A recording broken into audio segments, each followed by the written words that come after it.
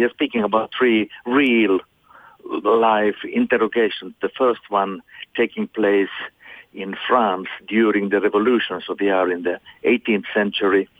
The second one taking place in East Germany, so we are in Europe in 1960s. And the third one in USA, a text links to the Bradley Manning, Chelsea Manning case around WikiLeaks, etc.